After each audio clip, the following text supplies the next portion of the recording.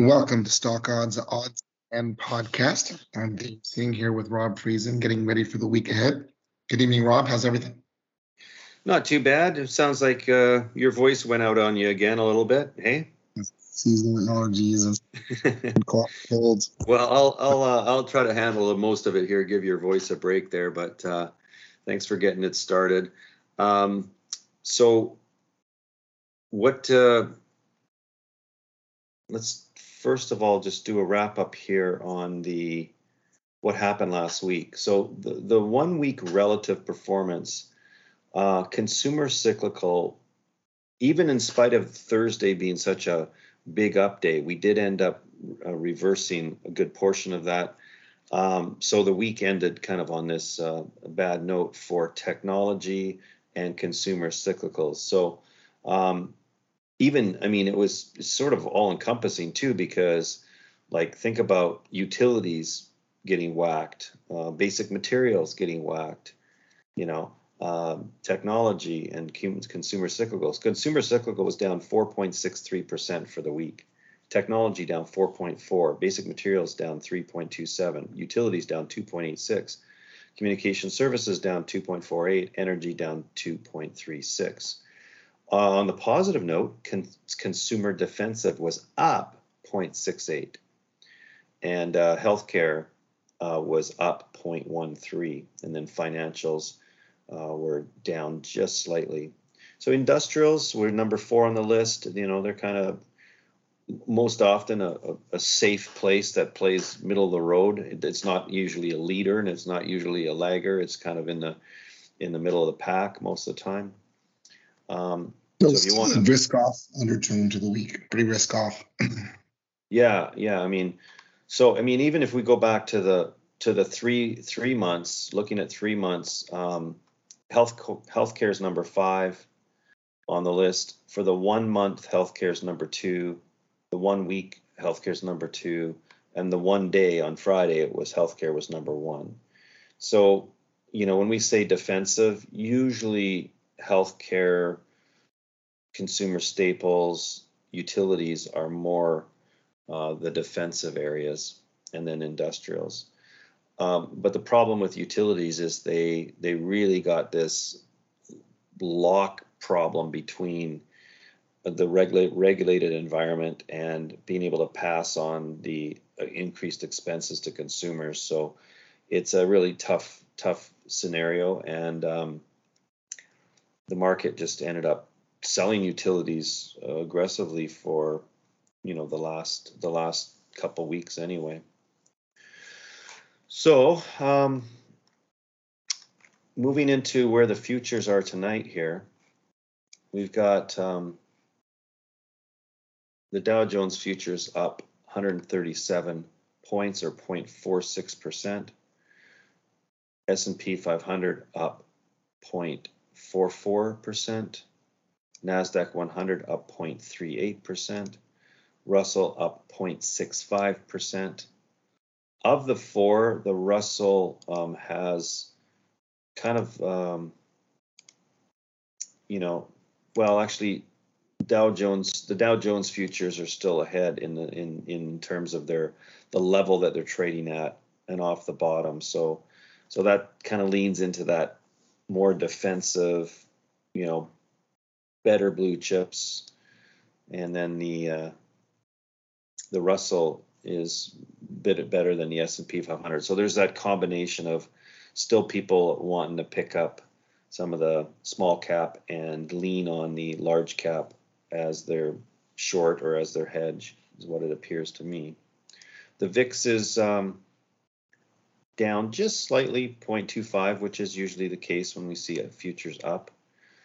And just want to point out that the DAX over in Germany there is been looking really good. Like it actually had a nice higher low. So Europe's starting to look a little bit better in spite of the ominous winter coming. All right. Energy is up just slightly right now. I still think there's a good case for energy. I think the market needs to look past the lockdowns in China and the demand destruction. At some point, I think it's going to cycle back, that China sort of gets past this. And then I think the demand picks up, and oil, I think, will respond.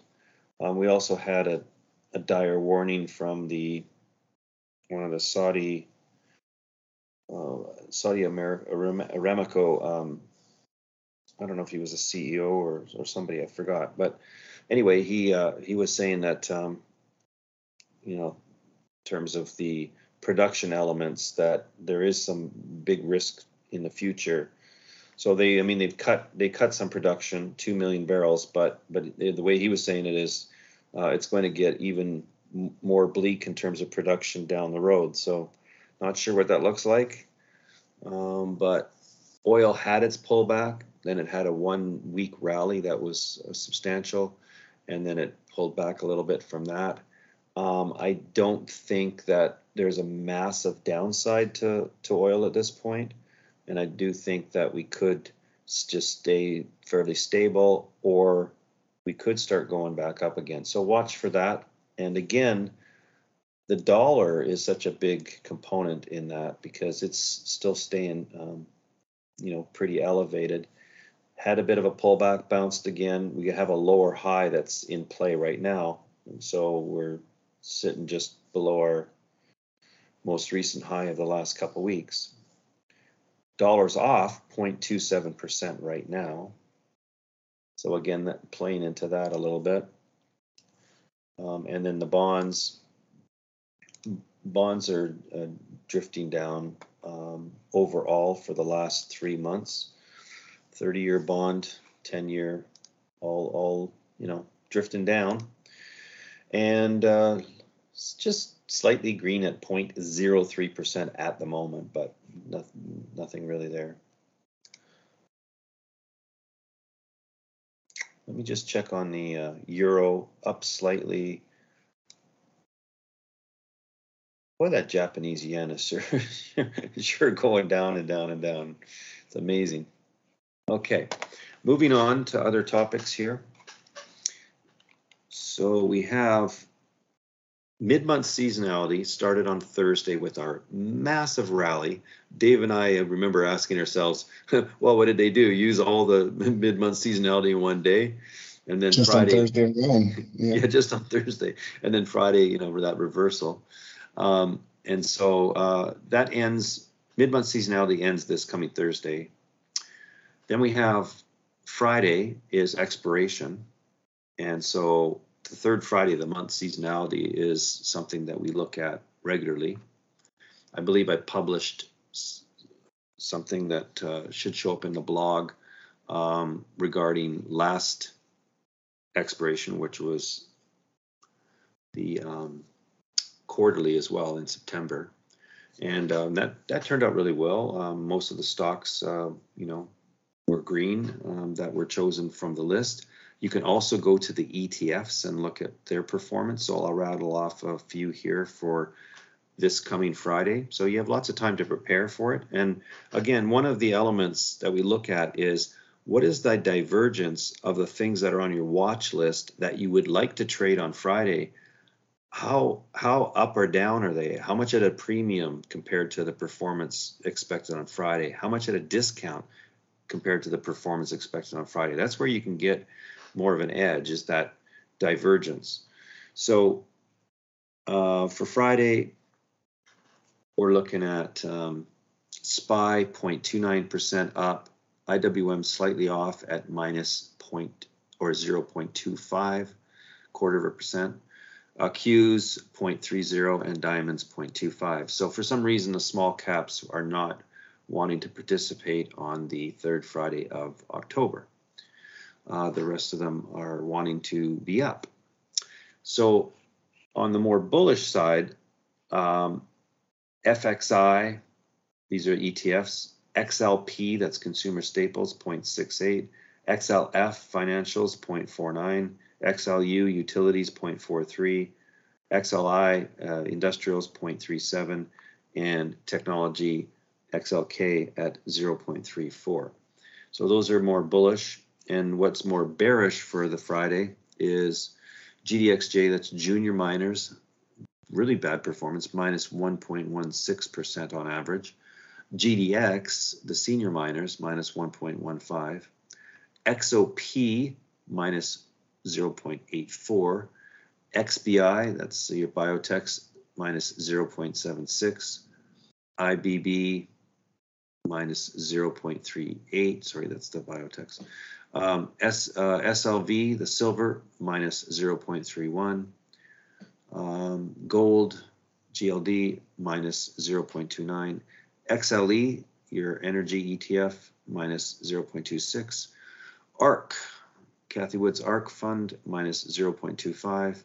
So even though technology XLK is supposed to be up, the ARC fund, for some reason on that Friday, doesn't perform along with it. XRT's retailers is minus 0.17. SMH just slightly down, and IWM also. Okay. Oh, I got an echo here. So, can you mute yourself for a sec, Dave? I don't know why there's an echo. So this week we have some economic reports and Fed speakers as well. Tuesday's industrial production index for September and capacity utilization rate for September. That's out before the market opens. And then at 10 a.m. Eastern, we have the NAHB Home Builders Index for October. So that's a little bit more recent. And Wednesday, we've got building permits for September and housing starts for September. And at 2 p.m., we have the Beige Book. On Thursday, we've got initial jobless claims an hour before the market opens, and then continuing jobless claims, and Philadelphia Fed Manufacturing Index. Then at 10 a.m., we have existing home sales for September and leading economic indicators for September. So again, leading indicators, but a lag in that they're from September. And then Friday, we have index of common inflation expectations, 5 to 10 years. That's at 12 noon on Friday. Okay. What else we got here? Yeah, Dave posted that FXI could be interesting. For what reason there, Dave? Well, I'm expected to do good on the options expiration date. Yeah. But it's still discounted. It was down almost 9% last week and 15% on the month. So we're coming from such a discounted position. See, that's kind of what we're looking for, right? Where are the anomalies? You know, not sort of like what's already priced to perfection before you go into a window that has some odds to it, right? So where's the discounts? Where's the related to things that are bullish? Where's the premium related to things that are bearish? And then we've got a fair amount of earnings this week too. So there's 78 companies reporting on Monday, 36 on Tuesday, 43 companies reporting on Wednesday, 62 reporting on Thursday, and 19 reporting on expiration Friday. So that's a fair chunk, right? So lots of earnings. So I need you guys to, check your earnings calendars. I mean, there is two approaches. Some people just take odds and they'll go in and trade just whatever, regardless of whether it has earnings, because if they have bad earnings, sometimes they gap way down. And if it was your long side, maybe it rallies back. And sometimes if they have good earnings, they gap way up, and that's all she wrote, and then they pull back. So if you're short that, but you would want to check, how much something's moving before you just blindly put market orders in. So just keep that in mind. Limit orders are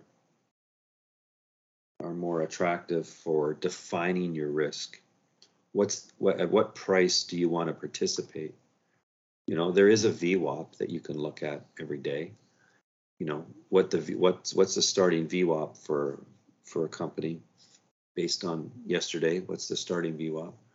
That's one threshold that you could use. Another one is fair value. How much is the market opening above or below fair value? And that can help you determine where to place your orders. It could be at fair value or slightly above for the buy side if you want, or below, at fair value or below, at a discount to fair value. So the number of fills that you get are going to be related to how aggressive your orders are or how passive your orders are. So you get to dial that in. But market order is going to give you everything. Is that what you want? Do you want to pay up 8% for a stock that just reported earnings? May sound like an attractive thing, but if it's already up that much, maybe it'll turn around and reverse on you and you get hurt.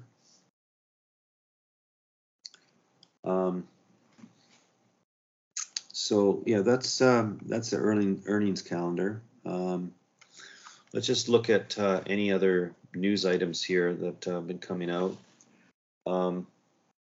So Goldman just published something that they see bargains in the U.S., but they still find the S&P 500 stocks expensive. So you might want to research that and say, okay, the average PE for the S&P 500, is it, in the median range of history, or is it below it or above it still? So if Goldman said they're finding things expensive still, they're probably, preparing for maybe more downside until it becomes really attractive.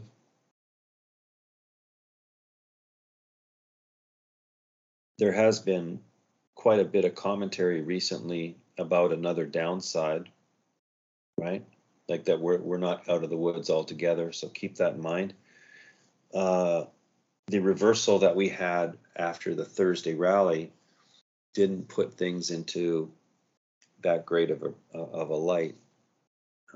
I think it brings back a lot of concerns, people kind of getting whipsawed, right?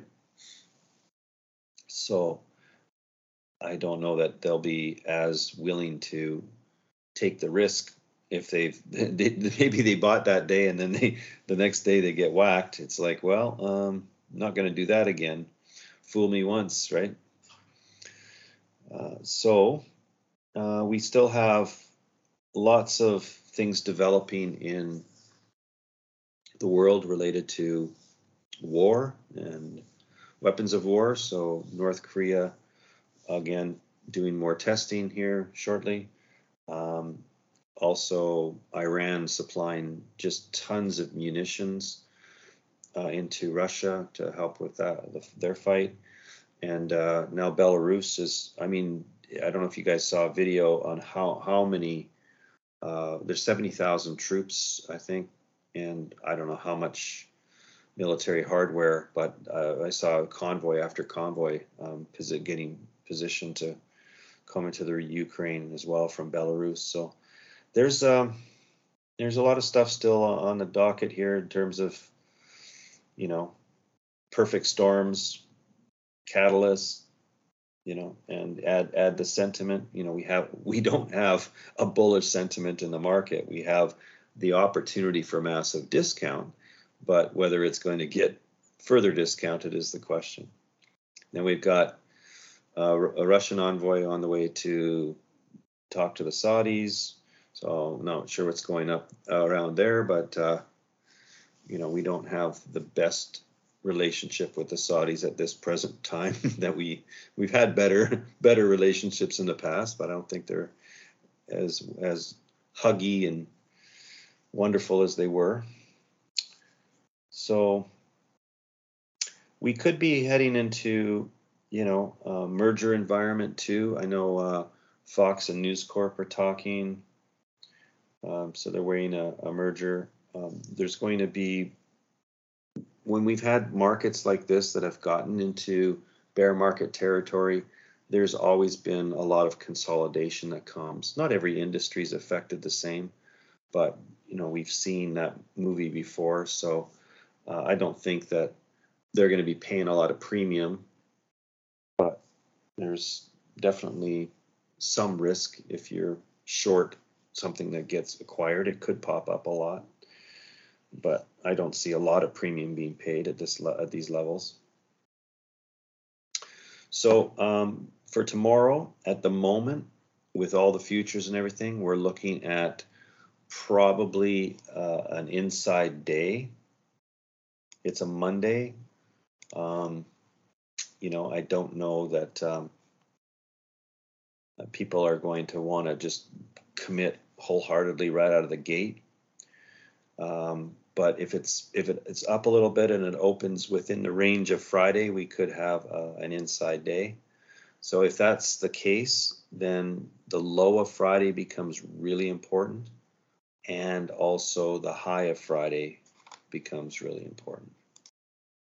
Now, remember the high of Friday, we kind of opened and shot up there at one point, right, and then pulled back. So it was quite a reversal. So there was that expectation of and that's from the futures perspective, right? If we go into the actual ETFs, it was a little bit different, but just from the futures perspective, the futures had a much higher overnight and pre-market high than the cash market did. But we popped up a little bit and then we pulled back, and we had like a 50% retracement on the SPY. And what did we have on the Qs? We had just a tad bit over 50%, but roughly that same thing. So if we open inside the range, lean on your low, lean on your high. It's going to take a fair amount of work for the market to get back to the high that was set on Friday.